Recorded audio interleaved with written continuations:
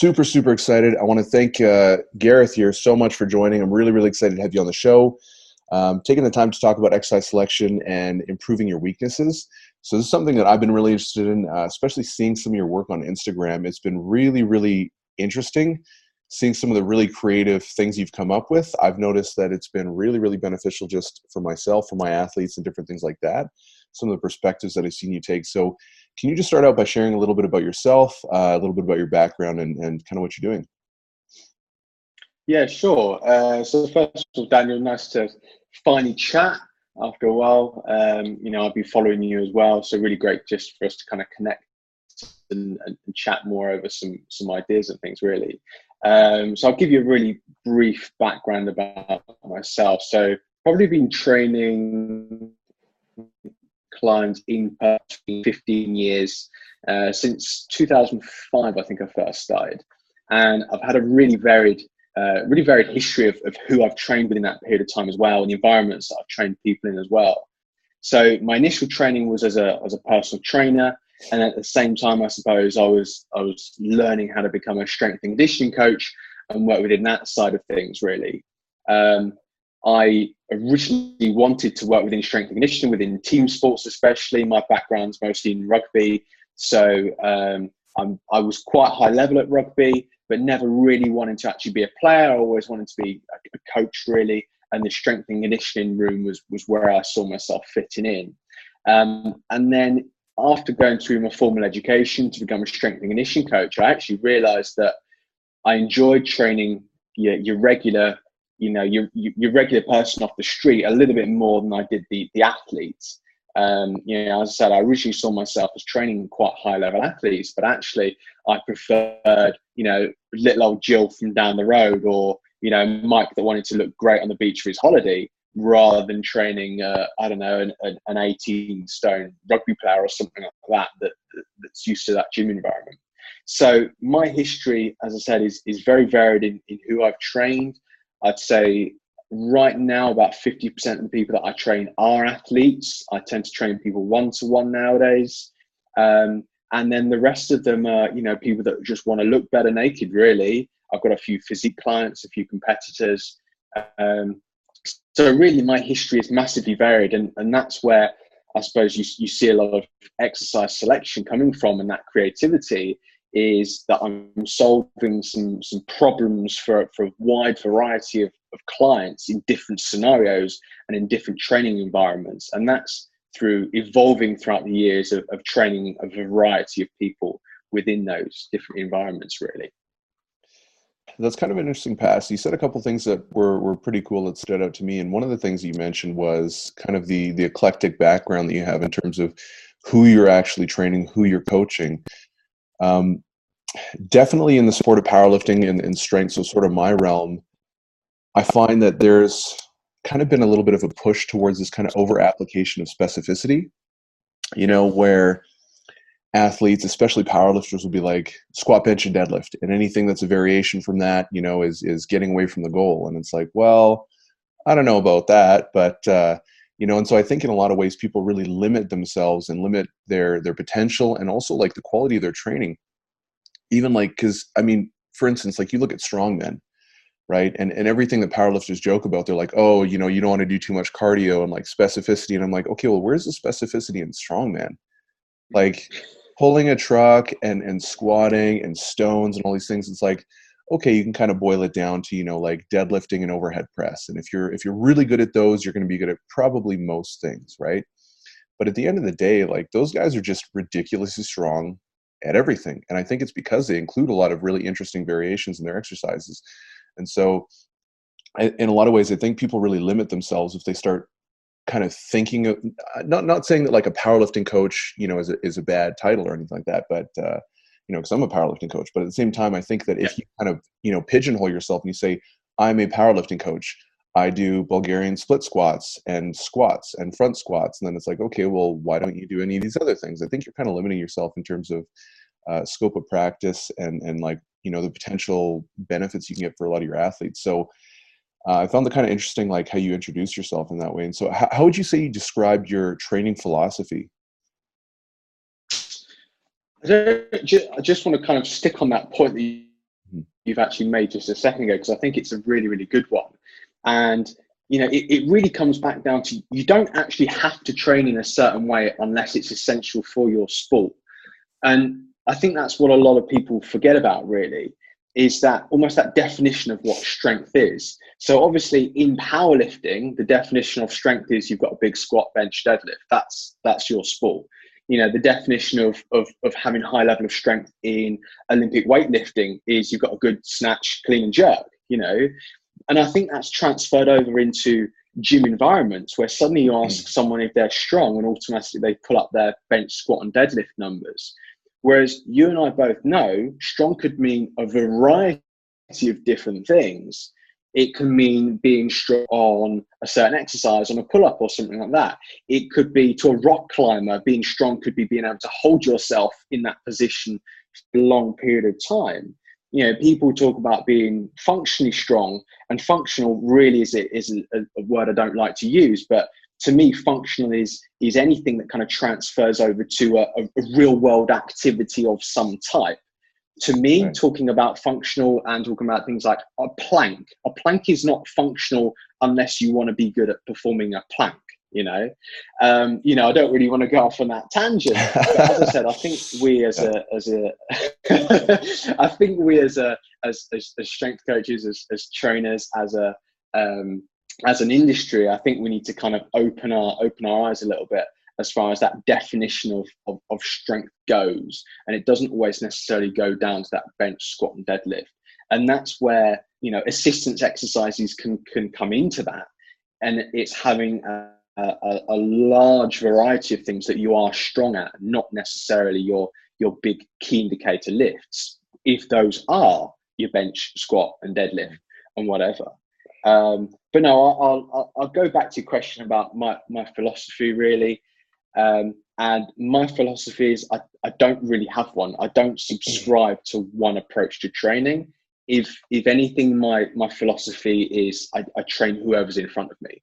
So, you can compare that to someone that might well be probably quite a closed-minded powerlifting coach, and no matter who they've got in front of them, whether you've got 80-year-old Jill or 20-year-old Jack that just wants big guns, you're going to bench, squat and deadlift with them. That might be their training philosophy. No matter what, you have to always revert to those big lifts, because that's going to pack the most amount of mass onto you, etc., etc. So you cut out there for a minute. I just want to make sure that I heard exactly what you said.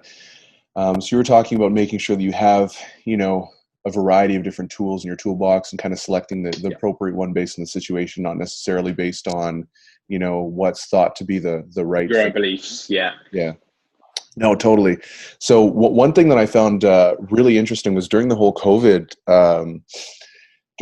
epidemic, like, I like lifting heavy weight, like I'm not a big fan of push-ups or, a lot of these kind of body weight calisthenic exercises. But for about 2 months there, I didn't have access to a gym. And so I was forced to do, one arm push-ups, pistol squats, pull-ups, all these different things, deficit push-ups. And I was actually astonished at how fucking hard those things are, I mean, I could crank out a bunch, but it was really, what was really shocking to me was I think I really underestimated how valuable those exercises are, especially just with some very simple tweaks, like doing some deficit push-ups with a pause, or doing like 1 1/4 deficit push-ups, utilizing a band, things like that. Like I was getting crazy workouts in. They weren't super enjoyable all the time, but I lost like 30 pounds during that whole process, and I kept like almost all my muscle, and I was really surprised about that.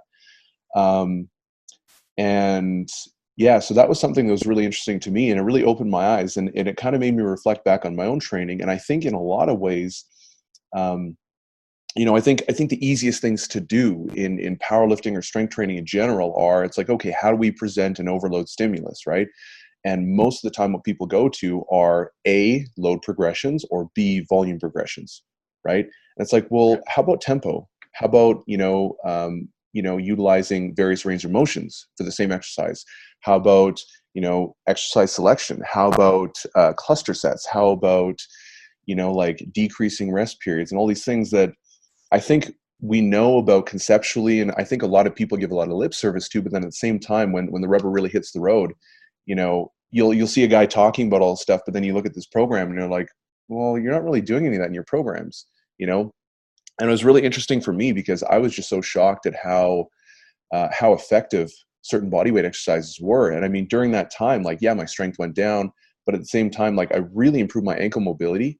I really improved my shoulder health and my shoulder stability and like all these different things. And I was like, oh wow, like this is really high value work that I'm doing right now. Even though it's not necessarily going to help me get stronger, it's really Yeah. improving my mobility, which is going to help enhance my squat position, my bench position, all these different things, even helping with like preventing injury and pain. And so I was pretty shocked at how impactful that was, and it was a really great learning experience for me. So um, I guess to kind of get to an actual question, like, can you share some of the methods or some of the things that you really like doing to present an overload, to make things a little bit more challenging for your clients so that we actually have some sort of directed adaptation outside of just augmenting load and volume? Yeah, I think going back to because it's obviously very current, I think going back to COVID and how people have had to change their training, I think we've now got nations or a world full of, tiny little MacGyvers that are hooking up bands Yeah. everywhere and, trying to find really creative solutions to get the exact same stimulus that they were beforehand. And I think exactly as you said, many people are finding that it can be as effective, sometimes in certain scenarios, even more effective using those things versus what they were previously doing in the gym. And one of the things I think a lot of people have got out of this is that they finally understood how to truly create tension from an exercise. So, when they first started out, I don't know, you're working out when you're 18 years old, you went to the gym and you started deadlifting right away. You didn't learn some of the fundamentals to that. You didn't learn how to create, I don't know, optimal lats tension or whatever in that position. So doing things like that now, where people are using slightly less weights, while they're a little bit more focused on doing things, while they're even using methods like pre-fatiguing certain muscles before using bigger, quote unquote, bigger exercises to integrate them into.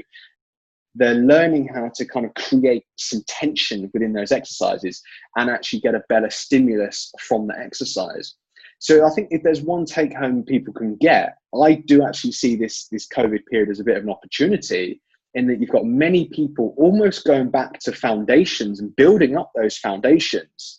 It's one of those things where I'm a big believer that, contrary to popular opinion, you master single leg lifts before you go on to bilateral lifts.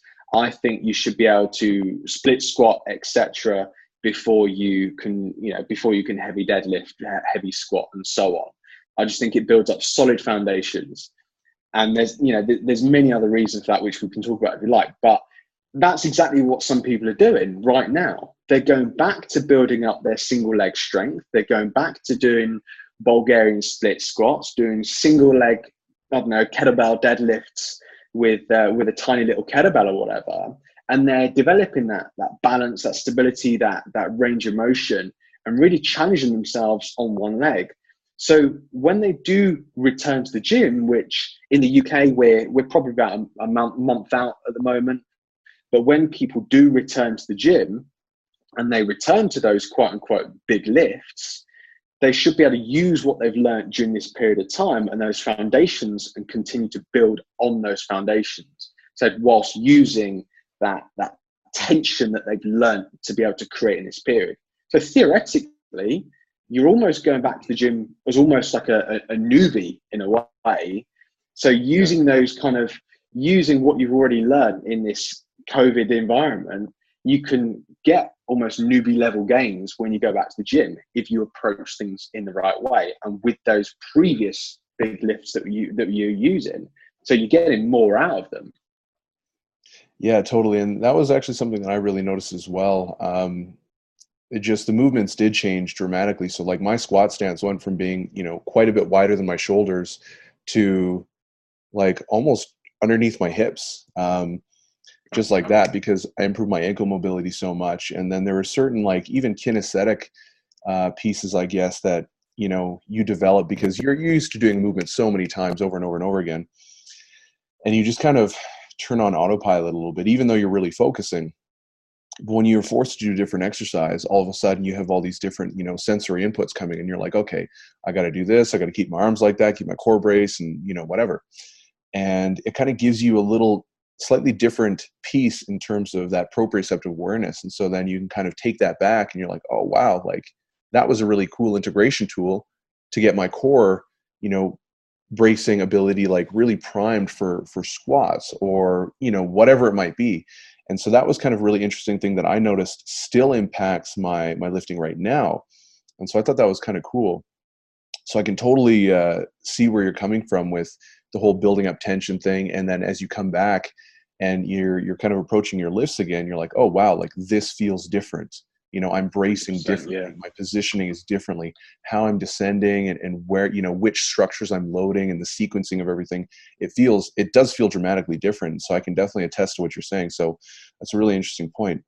And in the short term, you might return to the gym and you might return to those lifts and it will feel a little bit different and you won't be lifting the same as you were beforehand.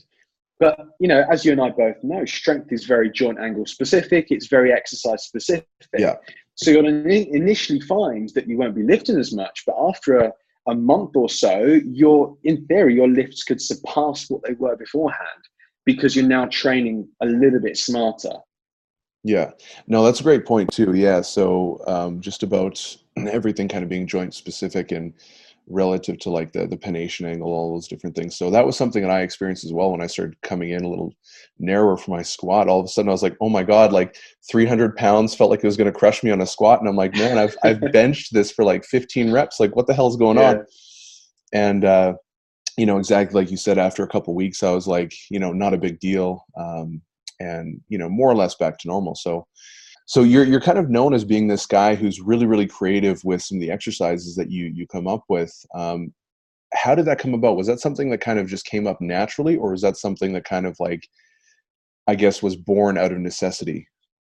It's kind of born out of necessity, really. I've spent, as I said, about the last 14, 15 years training a good variety of clientele in all different environments.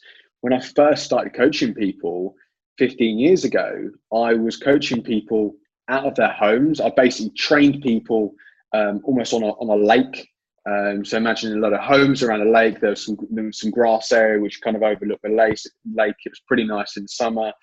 And I also didn't have a lot of cash to my name. You know, I don't come from a privileged background. I was paying lots of student fees and things like that. So I had kind of an old clapped out cart, and I pretty much had a bunch of resistance bands and some really, really cheap, I think I had some cones or something like that. So 15 odd years ago, I was traveling to people's homes and hooking up bands to things and trying to create exercises that mimicked what I like to do in the gym, that kind of mimicked deadlifting and mimicked squats and things like that, and finding creative ways to load people without actually having access to gym-based equipment. So it was kind of born out of necessity then. And then I've also trained a lot of football teams, a lot of soccer teams, where in the off season, they've got a really well kitted out weights room. But then during the season, they haven't actually had access to that weights room. So I've ended up doing almost bolt-ons to their warm-ups. So I'll do all their mobility and all their prep work. And then I've maybe got 20 minutes or something to do their strength work. And I've got access to resistance bands, a couple of push sleds, and just very, very kind of minimal equipment. So I'm trying to create a stimulus out of that and out of that minimum equipment in a group of maybe 30 players at the same time. So I've got to be creative in that environment. If I wasn't creative, then I'm not going to get much from them. It's almost pointless me being there. So kind of out of necessity, it's forced me to be creative to get the adaptations that I've wanted. And in, for example, those groups of soccer players, as one example of the team that I'm talking about, they can do for 3-4 months that type of work we're talking about, purely pitch-based with resistance bands and a push sled. And I can return them back to the weights room, and just from experience, their lifts aren't far off from where we left off.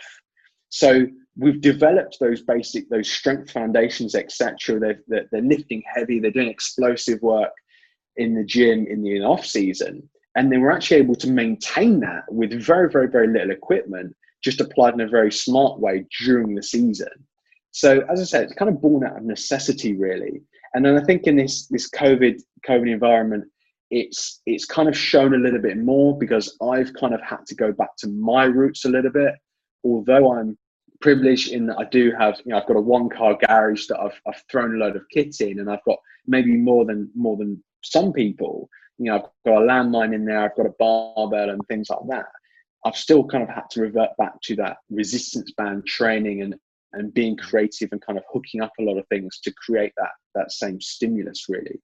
So as I said, it's born out of necessity and just training a wide amount of people.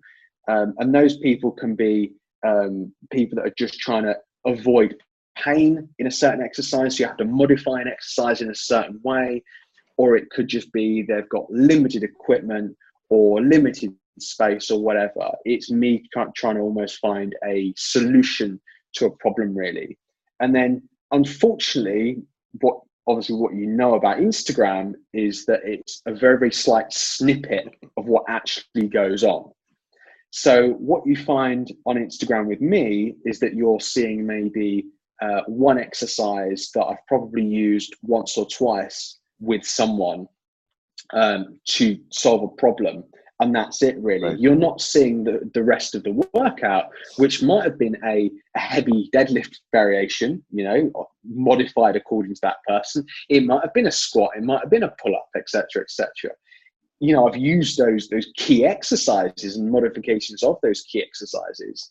But then on Instagram, just because the way it works, I've put on something that's a little bit different, because A, that helps my profile, I'll be honest. And B, it might solve someone else's problem. And that's really what I'm looking for there, is to if that post solves one person's problem because they've seen an exercise that helps them avoid pain or create a great stimulus out of some limited equipment, then that kind of makes me happy, really. That's a good point about Instagram, right? So like, for instance, there's a handful of times where I've had people reach out to me and they're like, I don't know, asking me about why I'm doing an exercise in a certain way or why I'm doing something. So for instance, like, there was one time where like I was doing some squats and then I had like this really thin rubber mat underneath my heels. And someone was like, hey, why are you doing that? Like, are you trying to load your quads? And they had all these answers in their head. And I was like, no, I just forgot my squat shoes. You know what I mean? And sometimes it's so simple. Yeah, exactly. Right. Or like, you'll be doing a certain variation. They're like, hey, why are you doing it this way? That's a really unique way. And I'm like, well, if I do it this way, it hurts my elbow. That's it. Like, and I think sometimes when people aren't privy to some of that information, they assume that there's like a secret, or this magic behind it. And they're like, oh my God, why is he doing that? I wonder. And they start kind of, getting the gears going. And all of a sudden it's like, well, no, they only do that because, this hurts them and that doesn't, or, you know what I mean? Or they don't have access to this or something like that. And so it ends up being really simplistic. And so you never really know when you're seeing on Instagram, like what the backstory is. It always goes back to training what's in front of you, doesn't it? Totally. You whatever exercise you're prescribing, whether it's for you or for a client, the number one thing you must be able to do is to be able to justify that exercise. You're talking about a heels elevated squat. Now, a heels elevated squat in your scenario just a second ago is justified because it's to accommodate for your regular footwear, basically, because that's how you prefer to squat, and it mimics that movement pattern. For someone else, it might be that I'm actually trying to avoid back pain, because I'm increasing, I've got a more vertical torso angle. For another person, it might be I'm trying to get some more quadriceps dominance out of it. There's no one answer, and it always goes back to training that person in front of you. And you must be able to justify every single exercise that you're giving that person. And that kind of brings me into the next question. So I'm a huge fan of accessory training. I think that it's largely underlooked in the powerlifting and strength community in general. I think that more powerlifters would benefit if they took a little bit more of like a bodybuilding approach in their accessory work when they're training, and took that a little bit more seriously. But kind of conversely, what you see sometimes is you see novelty for the sake of novelty. So like, the obvious downsides to this being a decrease in specificity, and then kind of a reduction in sort of directed adaptation. So how do you go about, creating some exercises, and at what point does, it kind of come to this point of like diminishing returns? Yeah, first off, I don't think there's any such thing as creating exercises. There are a few names in the industry out there that That's claim actually themselves to something I was be going to ask you right about next. This is that interesting. claim themselves to be exercise creators. And people have claimed me to be an exercise creator. I don't think there is such a thing. Sometimes I'm just the first person to share that exercise publicly. Luckily I'm on platforms like, Right for Testosterone Nation, etc., who have a big audience who might see that and therefore put my name to the exercise because that's where they've seen it first. But chances are that even though I might have come up with that exercise or played about with that exercise, chances are someone else somewhere has done that before. They just haven't had as big a platform to be able to share that on, or they've just done it on themselves or a client or something like that. So everything that you see out there right now has been done before by someone else anyway. Going back to really exercise variation, I think one thing that we do to not help us when especially we first start training is to think we all need to be training in a certain way. So we pick up those bodybuilding magazines, we read articles or whatever, or we subscribe to a certain approach of training, and that's how we train. Or we think we all need to bench, squat, and deadlift off the floor with with a barbell or whatever. Now, I think when people are first starting out, I think they need massive variation. So by exposing yourself to massive variation, and obviously with justified lifts and effective exercises, but with massive variation, you can then decide actually what exercises feel good and work best for you, what put you in the best position, best angles, and so on, and what creates the best stimulus for you to be able to adapt. And then the more advanced you get, the narrower that becomes. So I, for example, within my own training, I probably cycle between about 3 different deadlift variations for the entire year, and that's it. I'd probably go through about 4 different squat variations, and I'll cycle through that the entire year. Just, back and forth, I'll just layer exercises. Because I've found what works well for me, I've found what gives me the biggest benefit, what avoids, I've got a bit of a cranky knee from an old rugby injury, what avoids things like that. I've got a cranky shoulder from trying to bench press too much when I was younger. I cycle through certain bench press variations. So as I said, large variation, especially as you're first starting out, and then narrow that down to find the path that kind of suits you best, really. And even if that path ends up becoming a barbell deadlift off the floor, and bear in mind, we're not talking about a powerlifter specifically here. We're talking about someone that just might want to improve their health, fitness, body composition. There's no one out there that says you have to deadlift from the floor because that's not your sport. For that person, a simple modification like deadlifting 1 inch off the floor might be, might be the long-term solution that might avoid their cranky back and get the exact same stimulus. For someone else, it might be a trap bar deadlift or something like that. For other people, they might not be able to deadlift at all. It might be another hip hinge variation. But you have to have variety and try to bunch move to see what feels right and what gives you the biggest bang for your buck, really, what's worth your time. Unless it's your sports, you do not have to train in one way. And even if it's your sport, as you know, you don't have to train in that way. You have to be good at that lift, but your training can encompass a variety of different things that all complement that lift. To kind of add to your point, I had one athlete who really, really big dude, super strong guy. And every time we got him to deadlift from the floor, he would just be completely done. Like he'd be so exhausted, so fatigued. And I was like, okay, well maybe we'll switch his training frequency. So he'll be deadlifting once every 2 weeks. So we did that. Still didn't really seem to help that much. And then what we did was we actually put him up on some blocks. So he only ever pulled off a 4-inch block. That was it.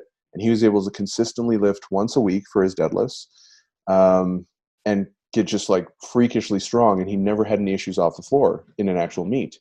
And that's one of those things where you're like, okay, like it doesn't necessarily, like, it seems pretty counterintuitive, but at the same time, it's like, well, you know what? You're just kind of following the signs and figuring that out. And like you said in the beginning, like, I mean, the diameter of a weight plate is completely arbitrary, right? So for some person who's really, really small, it's like at their knees. For someone who's really tall, it's like 2 inches away from their ankles, So it does end up being pretty arbitrary in the end. So you also mentioned something earlier about, you don't believe in creating exercises. And that was something for me anyways that I found pretty interesting and that I found pretty helpful in my own training. A lot of the times the perception of exercises is like, that's a deadlift, that's a squat, that's a bench press.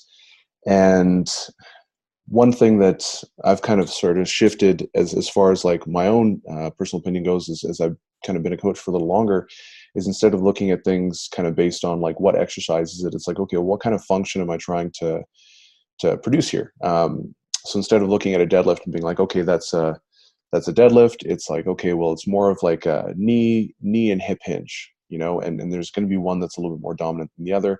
And then based off of that, you can kind of start to, create your own sort of movements based around the objective that you're trying to come out. So again, my upper back and my erectors, I was having a hard time sometimes in the deadlift, and that would kind of cave in. So I just was like, okay, well, my erectors are anti-flexion essentially. And so if I do something and I go into flexion and extension with a barbell on my back, everyone's like, oh, it's terrible for you and whatever. I'm not necessarily recommending it, but I would do that. And I round my upper back like crazy.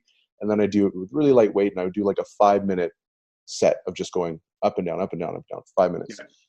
And people would be like, well, what's that exercise called? And I'm like, the sitting down thoracic exercise. I don't know. And it was just, like at the end of the day, I was like, okay, I need it to serve this purpose. Right. And kind of like what you were saying earlier, it seems like you have a lot of that sort of mentality when you're approaching these things, which is interesting and kind of plays into my next point actually, or my next question. So from a strength perspective, let's say you're looking at an athlete and, a strength-based athlete. So how do you go about identifying weaknesses? And when you do sort of try to tackle those issues, do you try and attack it from like a primary exercise movement, or do you focus a little bit more on like accessories and auxiliaries, and that's kind of where you're going to tackle the main issues? Or how do you approach it in general? Yeah, really good question, actually. So all boils back down to you've got to train what's in front of you, and you've got to know your target really as well. So, the programming principles are the same for everyone. Principles are principles, and they're grounded in science, and you kind of know how the body works and how the body adapts. But when it comes to reality and in the real world, it's how that applies to that person as well. Now, we can pull out every single research paper in the world that says that a barbell back squat will improve your sprinting performance or something, and that it's the best exercise in the world for that. But what if a barbell back squat isn't suited to that person? Well, then you've got to find the closest thing you possibly can to create the same stimulus in a way. In the day, you've got to know your target. So if I want to create a stimulus that makes that person run faster, and a back squat, for example, I can't do because I'm limited on equipment, because that person has a cranky knee every time they even look at a barbell, then I've got to come up with some kind of workaround for that exercise. Now, I might try some I might try some box squats, or I might try some safety squat, some squats with a safety squat bar. But if those don't work, then I've got to be a little bit more creative. And then what if they can't hold a kettlebell and do a goblet squat? Then, again, I've got to kind of find a solution to that as well. So it's always about training the target, really. So if my target's wanting to improve their speed, and I know that a squat type pattern is going to be the best for that, whether it is or isn't, that's another conversation. But I'm trying to hit that movement pattern in the most effective way I can, with whatever solution I can come up with, really. Whether I can do that with a bar or a kettlebell or a resistance band or whatever. And sometimes it just happens to look a little bit more creative. Now, if we want to go a little bit more into it, so let's say we are talking about sprint performance, because you're talking about an athlete, sprinting, speed is important. And I look at something like a deadlift. Well, actually a squat. A squat has more of a vertical kind of load vector to it. I'm applying load directly vertically. Whereas I'm kind of forgetting about that horizontal load vector that's really important during sprinting. So producing power horizontally. Now, I might perceive a squat as being a brilliant exercise in general to improve their speed, but I'm neglecting, in a way, my ability to extend my hips in that horizontal direction. So I might, as a secondary exercise to that squat, give them something like a hip thrust or a glute bridge, because I'm thinking about developing that horizontal force production. Now, that glute bridge or hip thrust also assists with my squat at the same time, doesn't it? It helps me fire out the bottom position where my arse is going to be most important. So everything kind of goes in hand, really. And then if I want to add to that person the fact that, well, you're not just running in a straight line, so therefore we can't do everything in the sagittal plane. We can't do everything going forward. Well, you need to be doing some stuff going sideways as well, don't you? So we might be doing some assistance exercises where we're working on some lateral, some frontal plane movements. We're doing some lateral lunges and things like that at the same time. So it all kind of goes hand in hand, really. And then you've got to factor that in as well, that you could argue that a bilateral squat, a squat on two legs, actually, in a lot of sports, you're probably not going to be working on two legs. You're going to be working one leg at a time. So therefore, is a Bulgarian split squat or something like that going to be more transferable to their actual performance? Again, you could do an entire podcast talking about that. Mm-hmm. But let's say I perceive my key indicator lift as being my back squat. Theoretically, again, whether it is or isn't, that's another conversation. But let's say that is, then I'm trying to fit the rest of the stuff in around that. I'm thinking about, I want something to work that horizontal load vector. Okay, a glute bridge or a hip thrust, that's great in there. I want to work some single leg strength. All right, I might assist with a Bulgarian split squat or something. I want to work in the frontal plane more. All right, I've got to add some lateral lunges in there or something. And that's just part of that equation that forms that overall plan. And then you've got to think about all the nooks and crannies and things and the weaknesses that they have. And they're things that I think as a coach, you tend to see anyway. For example, let's go back to that back squat. You might see someone's hips rise first before their knees come up at the same time. Their timing might be completely out. Therefore, you could probably say they're shifting a lot of that load onto their back. So therefore, or they're using their hip extensors to get themselves up rather than pushing through their quads. Maybe their quads are a little bit weak. You can come to various conclusions from that happening. Or just their movement pattern shocking and you need to work on it. It could just be that. But you'll then come up with your assistance lifts that then work on that movement pattern itself as well. And again, there's stuff that you might sprinkle in at the back end of your session. So everything that you put in together, you almost have okay, there's my priority. That's what I'm going to be spending the most time on. Everything else is kind of working around that, really.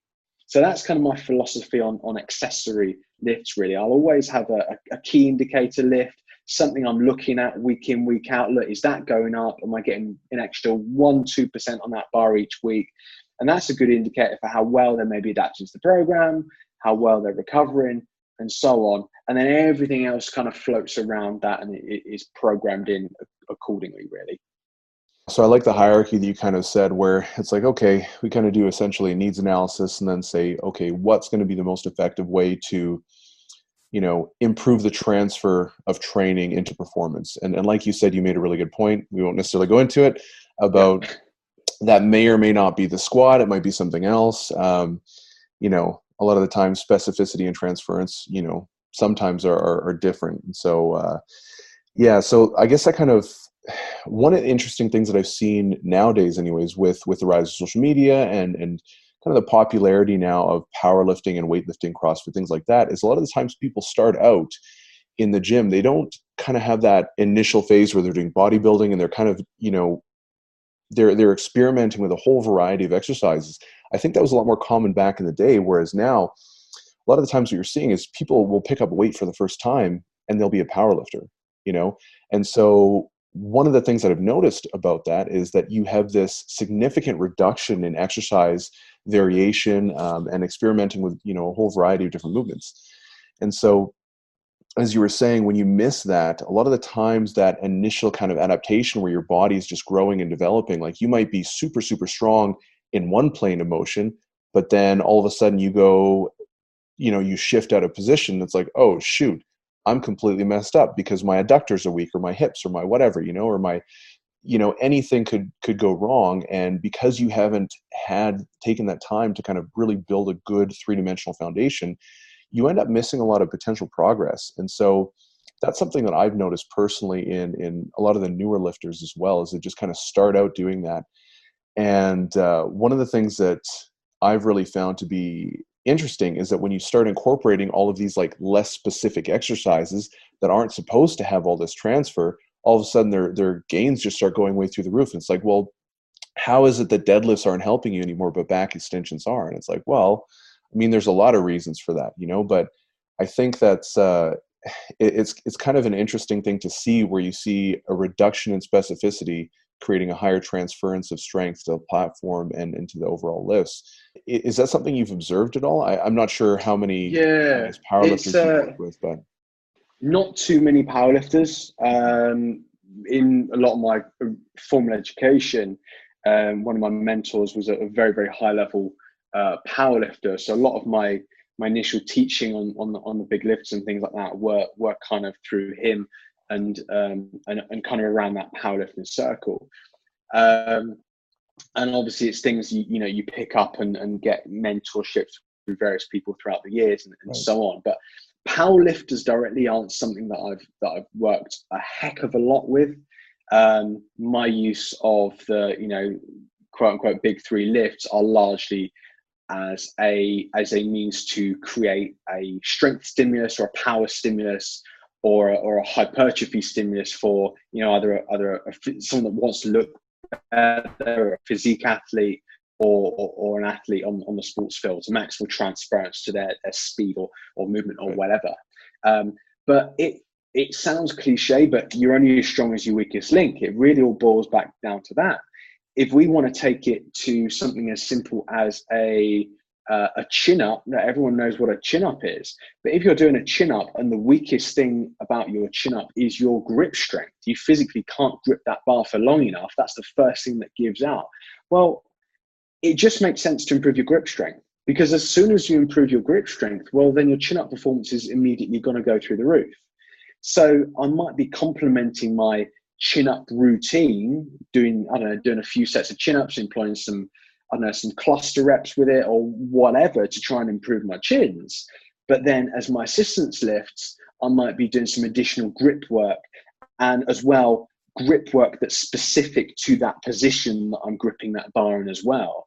So it might not just be gripping a couple of plates in a pinch grip type position. It will be me physically clenching something and improving my crushing grip strength, so it has maximum transference to my pull-ups. So it makes complete sense that I would want to be doing some assistance lifts, because if I keep hammering away at those chin-ups, well, I suppose eventually your grip strength might improve and catch up, but you're not getting the most out of those chin-ups if your grip strength is weak. You're definitely not going to be building a bigger back, and you're definitely not going to be improving your strength in those big muscle groups. If you've got a weak link there, work the weak link.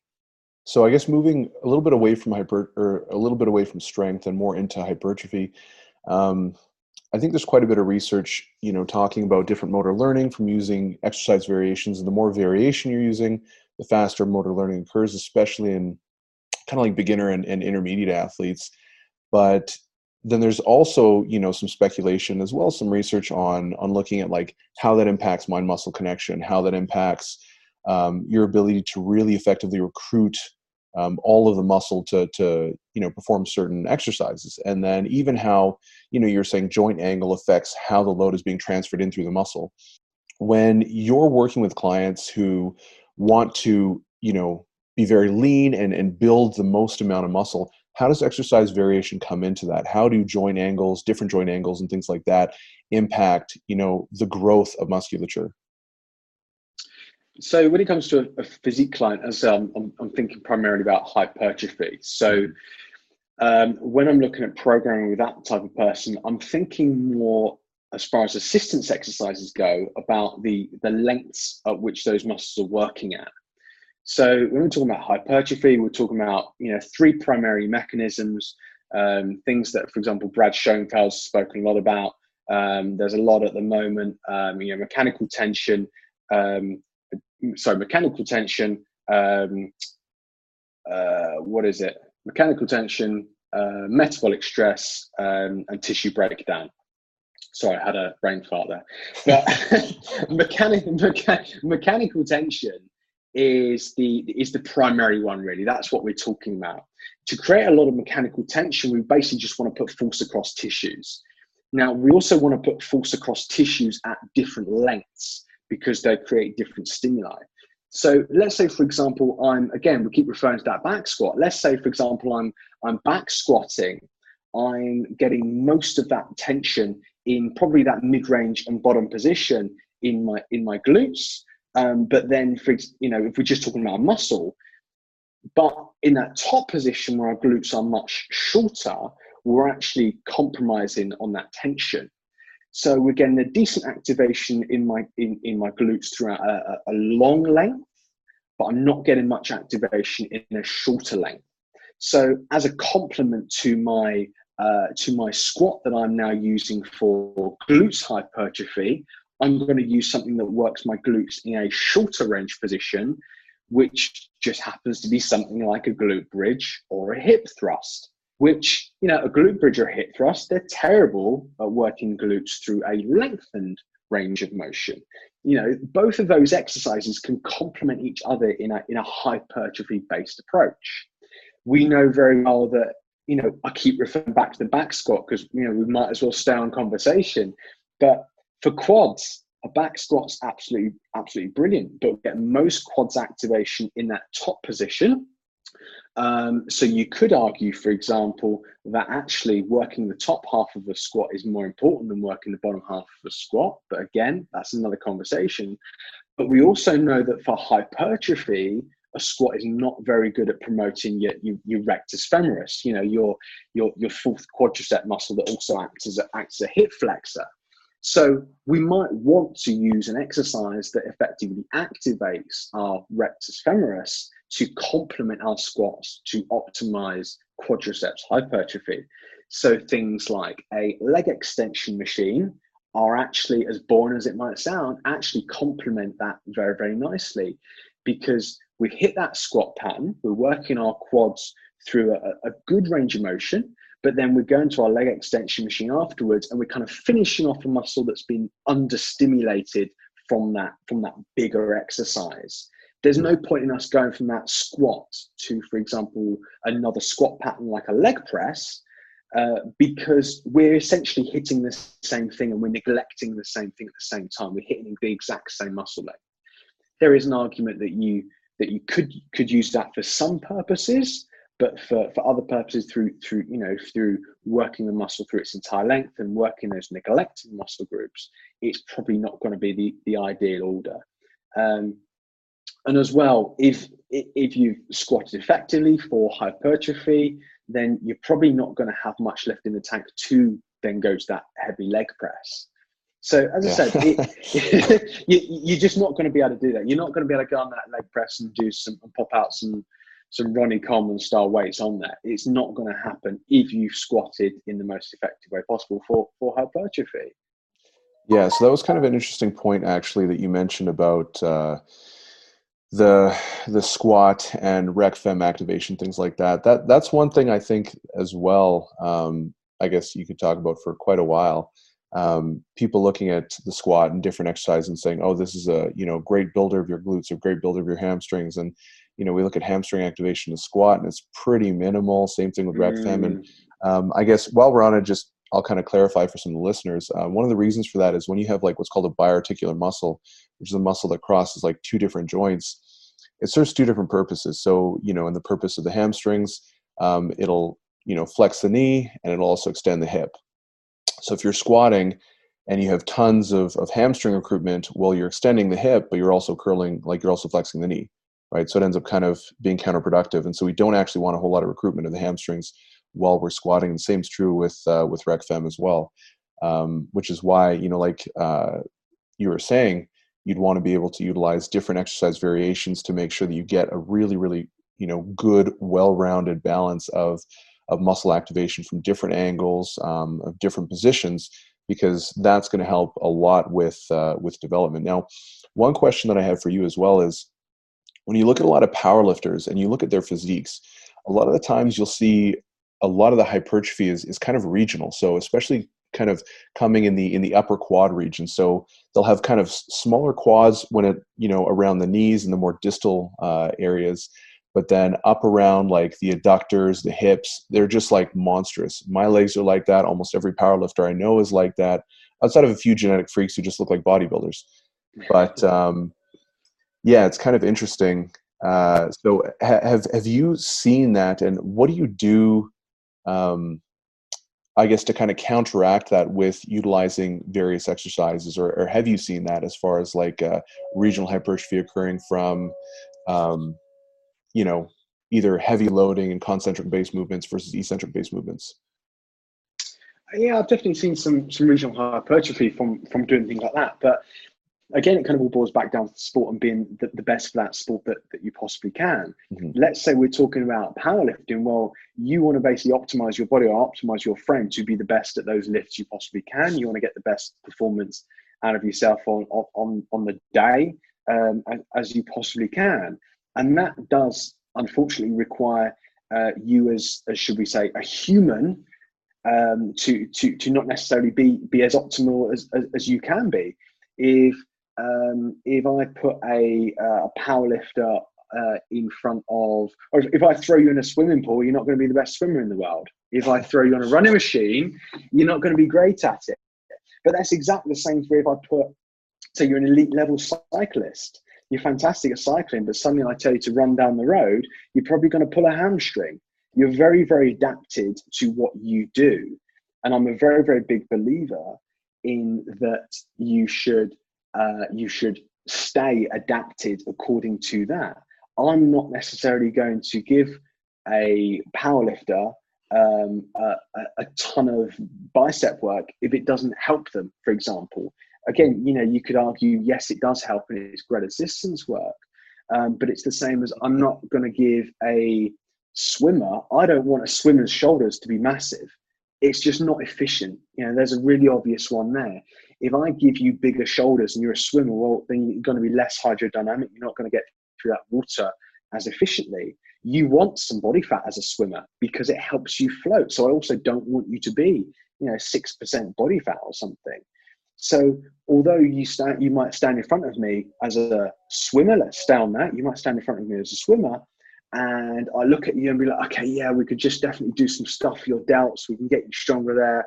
We can get you a little bit leaner. Actually, it's going to affect their performance and make them a worse competitor. Mm-hmm. So I'm actually a big believer in kind of almost to an extent not touching those things. But then again, at the same time, we also do have to bear in mind that there are weaknesses that might need improving that will help you with your sport and overall as a human being. If you're a powerlifter and you also want to be able to run after your kids, then yeah, we need to bear that in mind at the same time. So your assistant stuff might become less about improving your lifts and a little bit more time devoted to doing some extra work that's going to assist you, running around after your kids, doing I don't know, a few extra conditioning complexes or something like that at the end, as opposed to some, I don't know, reverse hypers or something. You've kind of got to decide what's worth your time really, what You're going to get the biggest bang for your buck out of. Awesome. Well, I want to be respectful of your time. We've been chatting for, about an hour here. So can you give a quick summary of some of the core concepts, I guess, that we discussed, and then just maybe leave the listeners with like one sort of take home piece? Yeah, I think if there's anything that people can take away from this, I think it's that you must be able to justify. I know it sounds very, very simple, but every single exercise that you choose, that you select for yourself, if you're a coach, if you're selecting it for your client, you must be able to justify that exercise. If you're saying to yourself that I'm picking that exercise because it's hard, because it's a challenge, well, then you probably need to read some textbooks. You probably need to do a little bit more education as to why you might pick an exercise. Just because something's hard, it doesn't mean it's going to get, that person's going to get the most out of that exercise. When we're talking about hypertrophy, we're talking about putting as much force through those tissues as possible. That will require one approach and a certain list of exercises. If we're talking about improving strength that will transfer onto a sport, well, then we're talking about training in another way and maybe a different selection of exercises.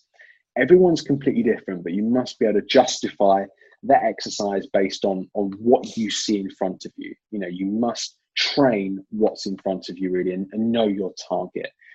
And I think it probably leads us on to the point of what can people kind of take home really with them at the moment. And I think it's what we were discussing with regards to COVID, and actually using this period of time as an opportunity.